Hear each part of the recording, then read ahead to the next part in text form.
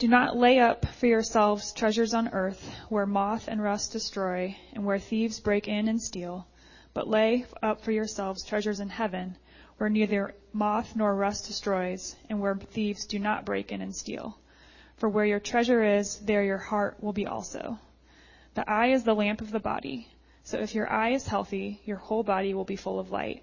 But if your eye is bad, your whole body will be full of darkness. If then the light in you is darkness, how great is the darkness?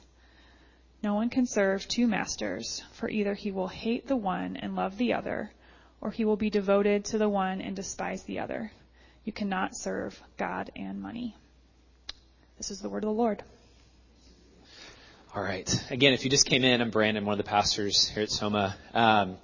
Normally during our teaching time, one of our elders will teach. One of our primary responsibilities in the New Testament for a pastor is to teach and instruct the body in sound doctrine, and we certainly enjoy doing that. So the majority of the time, we do the heavy lifting there. But occasionally, those who have preached or taught before know it's a lot of energy and time that goes into doing it, so we don't get to do it as much as we'd like to. But we also see it's not the exclusive domain of pastors. In 1 Corinthians and other places, we see gifted men and women who are teaching and instructing. Matter of fact, the Bible says teach one another, and that's non-gender specific, has nothing to do with role, has to do with a calling and a gifting that each of us have to instruct one another. And so we get the opportunity and the privilege to hear from others in our body who are gifted in the area of teaching. And so this morning I'm thankful that Christian McKinnon is going to be coming. Christian's one of our deacons. He and his wife Robin serve as our deacons of family ministry, and Christian's going to be leading us in this passage on Matthew 6. So let's welcome Christian as he comes to share God's word with us.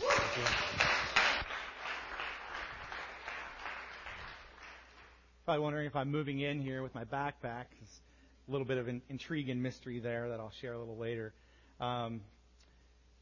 So again, my name is Christian McKinnon, a covenant member here at Soma, and it's a pleasure to be here again. Today's passage might be a little heavy, I'll be honest with you. After I preached it the first sermon, I felt like, wow, that was heavier than I thought. And it was heavy because it was Jesus' words. Not a lot of these words are going to be mine, with the exception of the stories that God did weave into our lives. So let's get started. My prayer for you today is that you'd realize that you're not owners. God is. You are not owners, but God is. If you and I are true followers of Christ, then we are stewards. One of the things that I did a lot as a young parent was try to read to my kids. And it wasn't until Madeline, who was leading us earlier, she got to be about 3 years old before she finally started to comprehend, and I could actually have a conversation with her. I felt like I was talking to myself, and sorry parents, but when my kids were really little babies, I would call them affectionately spineless blobs. But when Maddie was 3, I was able to finally converse with her about Christ. And I used this book to do it. And in fact, I used this book with every single one of my kids. And so you can see it's torn, it's tattered, it's taped together. There are several pages that are marked up by who knows who. I'm sure one of my 5 kids. We've lost part of this book only to refind it and tape it back in. And so we're going to be going to this go-to book a couple of times in today's sermon to share with you the truth about what God has for our treasure. And so I want to start right off the bat here with one of my favorites. I grew up on a farm, and this one really is near and dear to my heart. And it's about the rich farmer. The rich farmer. My dad heard about this, and he said, well, that was not about me, apparently. But Jesus said, the land of a certain rich man brought forth abundantly, and he reasoned with himself, saying, what shall I do? For I have nowhere to store my crops. So the story of the rich farmer. Here is a rich farmer. The farmer is rich because his soil is rich, and his corn grows faster than anyone else's. I'm already envious. And higher than anyone else's. And at harvest time, he has much more than anyone else. Lucky man. This year he has so much corn that his old barn can't hold it all. It's bursting at the seams. No problem, says the farmer. I will pull it down and build a bigger one. Then next year I will be rich enough to take life easy. So he builds a bigger barn. But when the harvest comes round again, the new barn is not big enough. The greedy farmer has planted more corn than ever, and some carrots too. No problem, says the farmer. I will build an even bigger, better barn. Then next year I will be richer still, and then I can really enjoy myself. So he builds a bigger, better barn. But at harvest time, even the bigger, better barn is not big enough. Again, the farmer has planted too much corn, too many carrots, and this time, cabbage. This time, the farmer says to himself, I will build the biggest, grandest barn the world has ever seen, and then I shall be rich.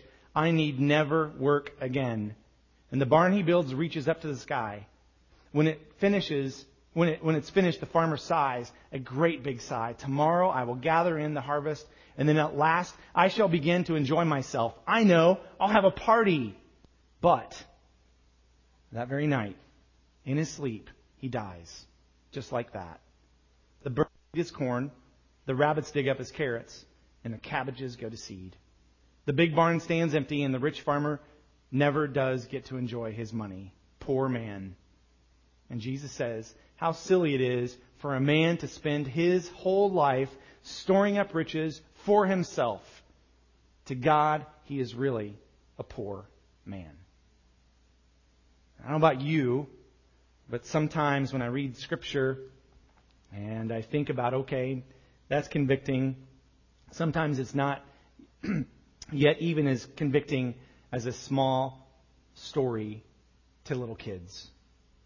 And I must admit, and my kids were here in the first row during the first sermon, and I had to remind them of a question that they would ask me a lot of times after I would read a story like this.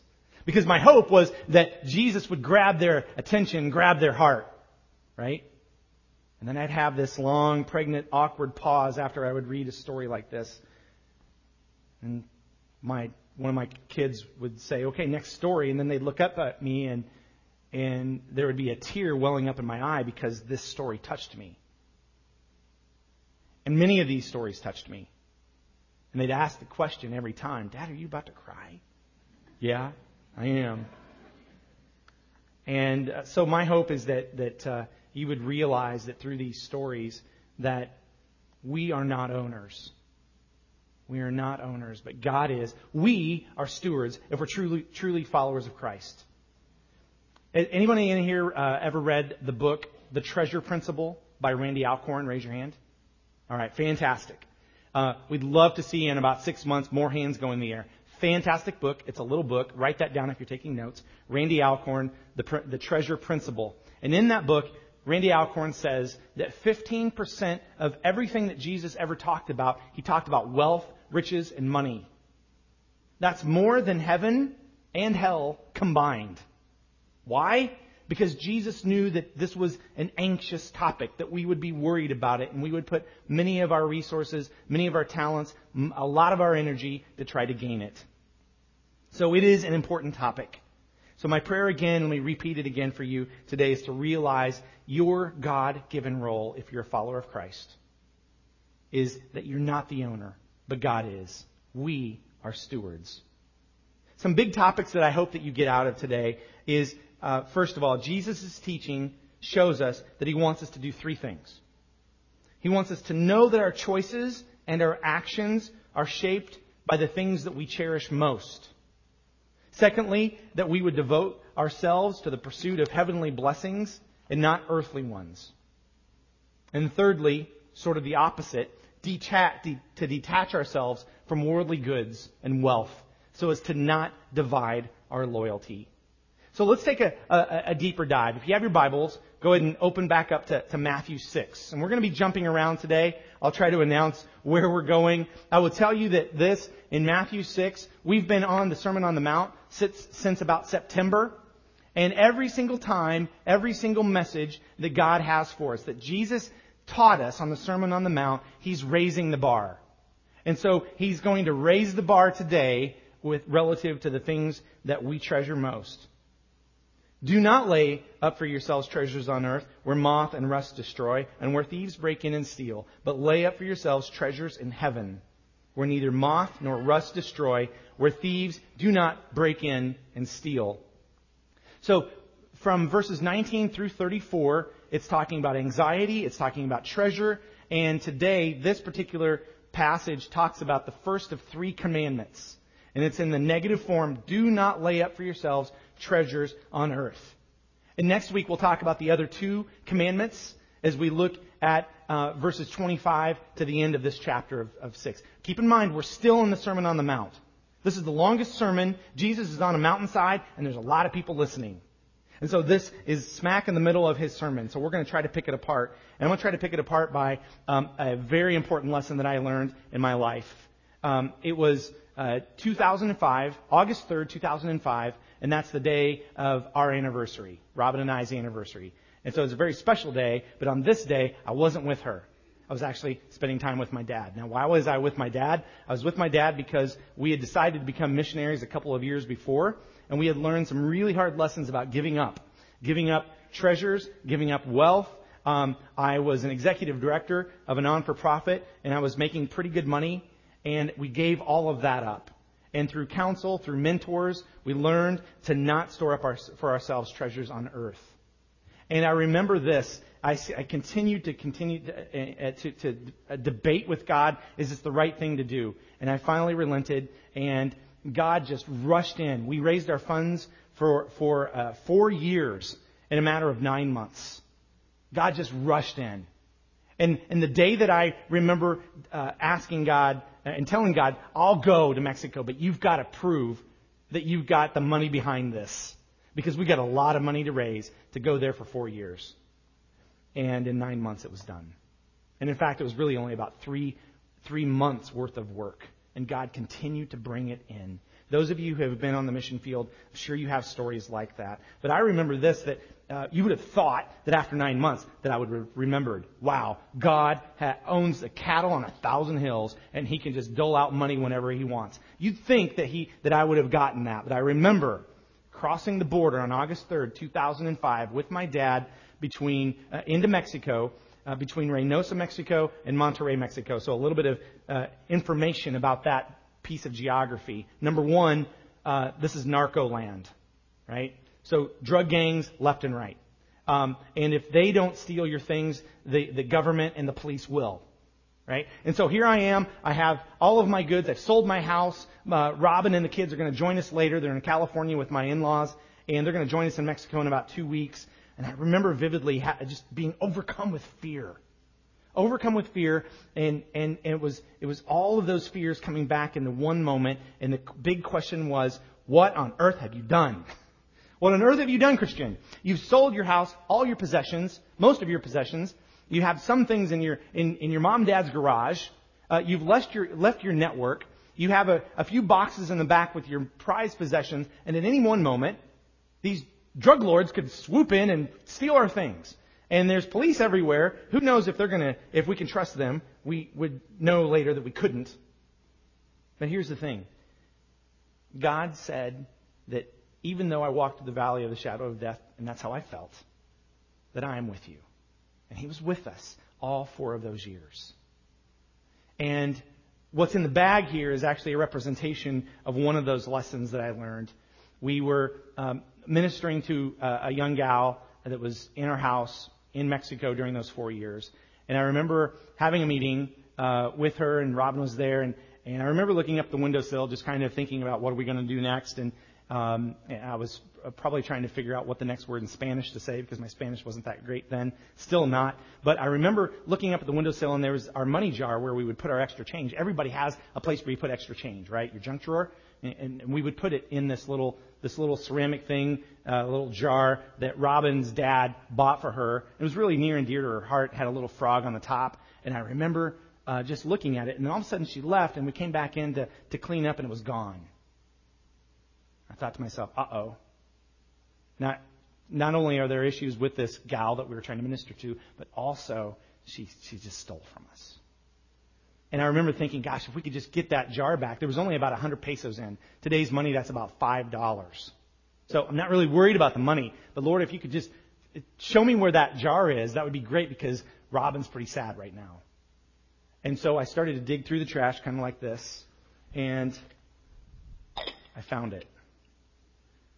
Now, this funny little frog jar, it's near and dear to my wife's heart, was a super special representation of how God was going to protect us.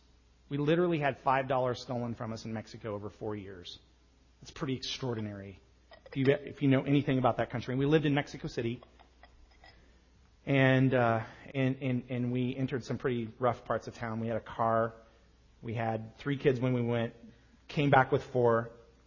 1 was born there. All kinds of opportunities for us to be taken advantage of, and that's the only thing that was taken from us. Fast forward now to 2010. We're back off the field. We're living in the United States, and I'm on a business trip, and I driving to Chicago because I had to do some things for my visa, catching a flight at O'Hare to go overseas. Robin and the kids are over in Ohio visiting some friends, and I get a phone call. Pick up the phone, and on the other end of the line is the alarm company. Mr. McKinnon, I'm so sorry to report to you, but your house has been broken into. Right then, my neighbor called in. I hung up on the alarm company, picked up the phone from my neighbor, and I said, Nora, are you there? Yes, I'm here at your house. Cops are here. Was there a break-in? Well, yes, there was a break-in. We're at the back door, broken glass on the floor. And I said, Nora, if you could just please go upstairs, turn left. That's our bedroom, and on top of the dresser, there's a box about like so. Could you just check to see if it's there? She goes up, and I could hear her whispering to her husband, I don't see anything. And she gets back on. There's nothing here. Now, what was that box? That box was all of Robin's late mom's, jewelry. Gone. I'll never forget, I pulled over on the side of the road, like a Walmart in the south side of Chicago. And I pulled over to grab my senses around me because I couldn't drive. I was shaking. We had been violated. And on top of that, Robin's late mom's jewelry, like the one thing that she got from her mom, gone. Now, she was thinking of the sentimental value. I was thinking of the actual value. Candidly. And you can see that I'm still a little fired up about this. It's been a little cathartic going through this and figuring out what does this mean. And I had this overwhelming sense that God was teaching me. He came in like and gave me a big old bear hug as I sat there in the parking lot, almost ready to weep, definitely shaking. We've been violated, God. This is not fair. He came in and gave me a hug, but he also smacked me with a 2x4 and said, do not lay up for yourselves treasures on earth. Have I not told you that before? For where your treasure is, there your heart will be also, Christian. What a difficult way to learn this lesson. And so we learned through that we are not owners of the things that we have in our hands, the clothes that we wear, our jewelry, even our own kids. We are not the owners. God is. We are stewards if we're truly followers of Christ. So let's keep going here in verse 22 and 23. Verse 22 and 23 says, the eye is the lamp of the body, so if your eye is healthy, your whole body is full of light. But if your eye is bad, your whole body will be full of darkness. If then light in you is darkness, how great is that darkness? I have to admit, I almost skipped over these 2 verses when I thought about bringing these and trying to figure out how does this fit in. I had a debate with Jesus, honestly. I said, well, this seems misplaced. I get this. I totally agree. Jesus, you're right. Verse 22, 23, check. Totally agree. But why is it here about treasure? Shouldn't this be in the salt and the light? Shouldn't this be on the city on the hill? And I started reading through, and luckily I had a concordance that I started looking at, and I did a double click, and it sent me to Deuteronomy 15. What's in Deuteronomy 15? Deuteronomy 15 essentially explains what everybody on that mountainside, on the Sermon on the Mount, would have completely understood and connected to the dots immediately. For me, I had, luckily, a concordance 2,000 years later to try to figure out why on earth did you say this about the eye when you're talking about treasure. You see, in Deuteronomy 15 it says, every creditor shall release what he has lent his neighbor. He shall not exact it to his neighbor, his brother, because the Lord's release has been proclaimed. Every 7 years, there was a tradition that God laid out that debt would be released. So if you owe me money, on that 7th year, it's reconciled to 0. Why? Because God did not like for people to be in poor conditions. Let's read in Deuteronomy 15, 9 through 11. Take care lest there be an unworthy thought in your heart. And you say in the 7th year, the year of release is near, and your eye look grudgingly on your poor brother. And you give him nothing, and cry out to the Lord against you. And he cry out to the Lord against you, and you be guilty of sin. Wow. That escalated. You shall give him freely, and your heart shall not be grudging when you give him. Because for this, the Lord your God will bless you in all your work and all you undertake. For there will never cease to be poor in the land. Therefore, I command you, you shall open wide your hand to your brother, to the needy and to the poor in the land. It's very clear that God has a purpose for our wealth. It is to help those around us. He does not like for people to be in a poor condition. It's very clear. So our focus here, when you look at verse 22 and 23, then really we're not talking about the eye, the literal eye. We're looking at the eye of our heart, your focus. Where is your focus? Where is your heart toward giving?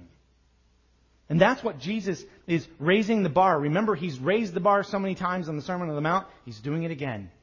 He's doing it again, and He knows that those people, many of them poor, need to still hear this. Because they can still get wrapped around the axle with money. And money isn't really the issue. It's about divided loyalty. And so, as we move forward, we'll continue to be challenged. Here's another challenge. Verse 24. No one can serve two masters. For either he will hate the one and love the other, or he will be devoted to the one and despise the other. You cannot serve both God and money. You see, this is just a big charter. This kingdom charter from Matthew 5 to 7. The Sermon on the Mount. It's what God desires. It is Jesus' expectations of us. And He double clicks on something that is very near and dear to our heart, which is money. And He tells us, from this point forward, I'm going to continue to teach. And so when we look at all of those different spokes, this is like the nerve center. I look at the Sermon on the Mount as almost a nerve center of all the things that Jesus is going to unravel and to teach, and all of His parables and all of the miracles that He would do, all the way to the cross and all the way back up in resurrection. This is the nerve center. And one of those spokes out of the nerve center can be found in Mark 10. If you want to turn to Mark 10, we'll talk specifically about one verse, and we'll give some context. Mark 10:21 says this, one thing you lack, go and sell all you possess and give to the poor, and you will have treasure in heaven. Come and follow me. Now, what is the context here? The context is that there is a rich young ruler who heard about Jesus. He heard about Jesus, and he wants to know more about Jesus. In fact, he has a conversation with them saying, what shall I do to inherit eternal life? And Jesus says, well, what about the commandments? What do they say? And he rattles off all the things that he had done. And Jesus says, well, it's sounding good so far. But then he says, one thing you lack, because he knew the man's heart. He knew that there was divided loyalty. Go and sell all you possess and give to the poor, and you will have treasure in heaven. Come and follow me. And the rich young ruler, and you can read for yourself, turned around and walked away, downcast. So what's fascinating is the story's not over yet. The story's not over yet because there's a conversation between the disciples and Jesus. And I want to first of all read the second story out of this book.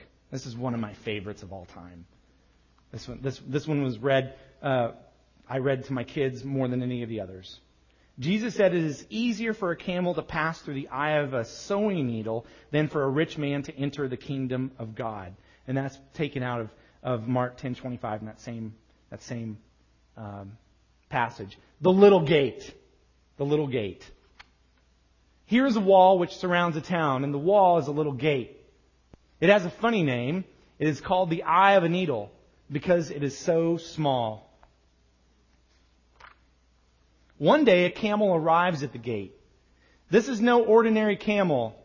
He has a fine saddle with red tassels and his own servant boy to flick away the flies. He is loaded high with carpets to sell in the market. Make way, he says. I'm coming through. But he isn't coming through at all. He can't get through the hole. He's too big. Try wriggling through backwards, says the boy, and he shows the camel how. Camels never wriggle, says the camel. But just the same, he turns around and pushes his bottom into the hole. He heaves, he pushes, he even wriggles. But it's no good. He cannot get through the gate. I'll unload you, says the boy. He unties the ropes and takes off the carpets. Now try again. It's no use. The camel still cannot squeeze through the gate. Your saddle keeps getting stuck, says the boy. You'll have to let me take it off. Without the fine saddle, the camel does not look proud or important anymore. He's just an ordinary camel. One more, the camel tries. Down on his knees, shuffling forward inch by inch until finally, hooray, he's through. And Jesus says, it is very hard for a rich man to get into heaven. It's easier for a camel to get through the eye of a needle. You can see why I had to pause after these stories. My kids wanted to, next story, let's go. And I had to pause and I had to think, am I like that camel? Am I loaded down so much to the point that I can't get through? That I can't get through to Christ? Because he's holding out his hands, but I'm clenched. And I have my things. And I have my wealth. I have my desire. I have what I want. And God, you can't have it. Now, we don't say that, but our actions do. So the story of the camel is an amazing one about where our affinities are. Where do we put our heart? This is a heart issue much more than it is thinking about your check ledger or how much money you have in the bank. And here's the thing. In verse 26, here's what the disciples say about this story. They hear the story. Imagine holding up a needle, a sewing needle. And even in ancient Greek, theologians say that there's a debate on what kameo means, because in Greek, the word camel that we say is kameo, and it sounds very similar to another word known as rope. So pick whatever object you want. It's not going through the eye of a needle, the eye of a sewing needle. And they see, and the disciples are just like, what? There's no way. Look, it's in verse 26. It says, "Then who can be saved?" You can just hear Peter say that. Like, come on, what? Help me out here. This makes no sense. And Jesus had them right where he wanted them. He's like, you're right. He says, with man, it is impossible. But not with God, for all things are possible with God. You see, you and I are not owners. God is. We're stewards if we're truly followers of Christ. Quickly, some other verses that talk about money. Remember, the 15% of everything that Jesus talked about was around money. In Luke 14, if you'd like to turn there, I'm going to go quickly through a few verses here, just to kind of share with you the breadth and the knowledge and the connections that Jesus shared as he walked through Israel during his 3 years here in his ministry. And he says in Luke 14:33, whoever does not renounce all he has cannot be my disciple. Wow. Renounce? Because Jesus sees an abundance of possessions as a hindrance of faith. He instructs us, his followers, to rid those things, anything that can easily entangle us, to prevent total commitment from God, toward God. He's going after our affinities. He's wanting us to desire him more than anything else. Luke 12:15 says this, a person's life does not consist in possessions that he has. A person's life does not consist in possessions that he has. One of my favorites, Matthew 6:33, seek first the kingdom of God and all his righteousness, and all of these things, in parentheses, I'm going to add, Those things that you think you need that you buy with money. Your car, your house, your clothes, status even. All of those things will be added unto you if you seek Him first. In Luke 19, some of you actually have this memorized from your time as in Sunday school. Zacchaeus was a wee little man, and a wee little man was he. He climbed up in a sycamore tree for the Lord he wanted to see. And then Jesus says, "Hey, Zacchaeus, come down, for I'm coming to your house to stay." You see, Zacchaeus was a bit of a lowlife. He was a lowlife because he was scraping off the top. He was a tax man. Okay? Now, if you work in taxes, okay, I think we've fixed a lot of the compliance issues that didn't exist back then. The compliance issues of being able to scrape off the top. Zacchaeus was in the middle of that. He was in the middle of that, and he came to his house that night, and they had dinner. There were probably disciples. There were probably Pharisees there. And he said, "Behold, Lord, half of the goods I give to the poor." So in other words, this is Zacchaeus realizing and doing an about face, a 180 saying, "I repent." And because of that, that is causing me to give abundantly back to you. I'm going to give half of everything that I have to you. And Jesus says this, "Today salvation has come to this house." Not because of Zacchaeus' giving, but because Zacchaeus accepted the Lord. And out of that abundance, he was willing to give whatever it took. He wanted to repay back half of everything he had. One of the first stories that I read was about the barns and the rich farmer. In Luke 12:20, it talks about that. Specifically in verse 32, he says, "Fear not, little flock, for it is your Father's good pleasure to give you the kingdom. Sell your possessions and give to the needy. Provide yourselves with money bags that do not grow old, with a treasure in the heavens that do not fail, where no thief approaches, like the one that broke into my house that night. And no moth destroys, for where your treasure is, there your heart will be also." One of my favorite stories, one that convicts me every time I read it. When I started preparing for the sermon, I wondered if this passage was going to come up, and it did. Luke 21, verse 1. Luke 21, verse 1. It's a story. So imagine, every week we pass the baskets, right? So imagine Jesus coming in with his disciples. And they're looking for two types of people. He's looking for two types of people. One type of person that gives out of legalism, right? And those were all over the place. Those were the Pharisees, right? And there's another type of person that gave out of their heart. And in verse 1, it says, "Truly I tell you, the poor widow has put in more than all of them." Now, scholars say that the least amount of currency back then was 1 copper coin. She gave 2. And they also agree that this kind of giving, from if it really was a widow, and if she really did give that much, that could have impeded her survival. That's how much she was sold out to Christ. She was sold out to giving, because she knew that blessings would be returned. It's not a karma thing, but it's a kingdom thing.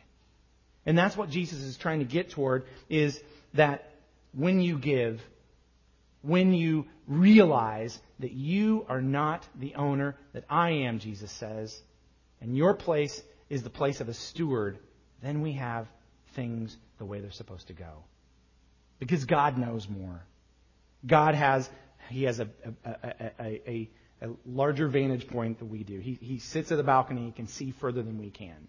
I can just see the next step. And sometimes my giving might cause me, when I think about it, is that going to really cause me to be happy?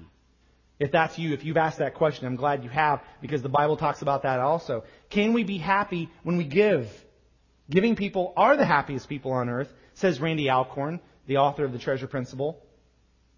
Also, the Bible says it too. In Proverbs 14:21, "Happy is he who is gracious to the poor." Happy. Proverbs 22 says this, "He who is generous will be blessed." Acts 20 says this, "It is more blessed to give than to receive." John Piper says this, "There is no positive correlation between having many things and being very happy. A life of simplicity with a governor on your spending and a passion to advance the kingdom through giving will be far happier life than a life of luxury. I have some quotes that I found from millionaires that started in the Industrial Revolution. So these guys are long gone, but here are their quotes. W.H. Vanderbilt says this: the care of $200 million, in other words, caring for $200 million, is enough to kill anyone. There's no pleasure in it. John Rockefeller says this: I have made many millions, but they have brought me no happiness. Andrew Carnegie says, millionaires seldom smile. I am the most miserable man on earth, says John Jacob Astor, and this is one of my favorites. I was happier doing the job of a mechanic, Henry Ford. So that happiness can be seen when we give and we truly connect with the value that comes from knowing Christ. I want to share with you one last story from my go-to book, reading to my kids. And I apologize if some of you might be thinking, Christian, you should be down in Soma Kids to read these stories. And I actually told that to somebody earlier, and they said, actually, we adults need to hear these stories because we need to have this broken down. Let me tell you one more thing. Matthew 13, Jesus said, the kingdom of heaven is like a merchant seeking beautiful pearls. And on finding one pearl of extreme value, he went and sold all of his possessions and bought it. The precious pearl. Here is a man who buys and sells things. He is called a merchant. He has a fine fur coat and a felt hat with a floppy feather. It's his favorite. The house he lives in is huge. It has 5 floors, a fish pond with a fountain in the front garden. The merchant has everything he wants. He has 15 rooms filled with furniture. He has 4 freezers full of food and 3 fridges for fizzy drinks. Not bad. And there's more money under his mattress than you could ever imagine. More, much more. Yes, the merchant has everything he wants. One day, though, in a shop window, he sees something very special. It is a wonderful white pearl. $500,000, says the man in the shop. I think inflation maybe is adjusted since then. It's even more money than the merchant has under his mattress. But he wants the pearl more than anything in the world. He hurries home. He has a plan. He sells his furniture, his fridges, and his freezers full of food. He sells his house, his fountain, and his fish pond. He sells his fine fur coat, but the felt hat with the floppy feather he keeps. After all, it's his favorite. He borrows a barrow and bundles in the money. Off to the shop he trundles to buy the pearl. Oh dear, he's $6 short. Sell me your hat for $6, says the man in the shop, and the merchant laughs. He hands the man his hat and takes the pearl. Hooray, the pearl is his at last. Jesus says God is like the merchant's pearl. It costs everything to know him, but he is worth more than anything in the world. That was a pauser for me as well. One where I had to pause and ask myself, where's my heart? Am I putting my treasure in my heart here on earth or in heaven? As we conclude here, my prayer for you today was that you would realize your God-given role. That you're not the owner. You're the steward if you're truly a follower of Christ. We have all kinds of needs around us. We prayed for global missions earlier. We do tithe. We do have missions. I will tell you that there was an individual that gave to us when we were missionaries, and he told us about the tithe. And he said, tithing, Christian, because of the Sermon on the Mount, God raising the bar, tithing is actually the floor, not the ceiling. Many of us look at tithing as, I'll get there one day. Well, this one particular donor said, my goal, Christian, is actually to give 90% of everything I make away. Since then, he started his own business. He's an engineer, and he's giving about 70%. He's not there yet. He's giving 70% away. He's giving out of his heart just as much as the poor widow. How much are we giving? And I have to be honest with you. I don't stand up here perfect.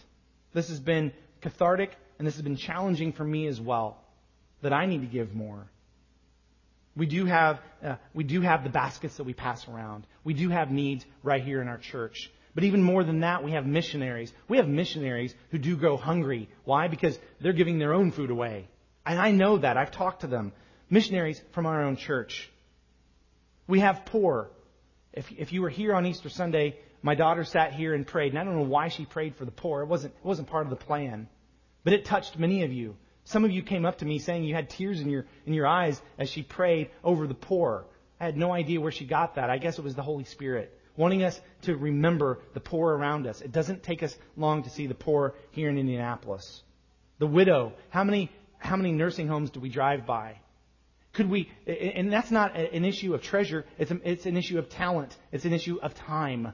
God gave us all of those that we can give away. And finally, the need of the orphan. There are enough orphans. The number of orphans actually matches the number of churches that we have in this state. Did you know that? Do the math. We could end that problem right here, right now, if our churches would just stand up and take responsibility for the things that Jesus is pushing us toward. He's raising the bar. We're not the owners. He is. We're to be stewards of our time, of our talent, and most importantly, out of this passage, our treasure. Let's pray. Father God, we come to you this morning, and this is hard teaching. This is hard teaching that you give us. You tell us to not worry because we are right when we say that it's impossible. But with God, all things are possible. With God, all things are possible. And so, Lord, we lay this passage, we lay this challenge down.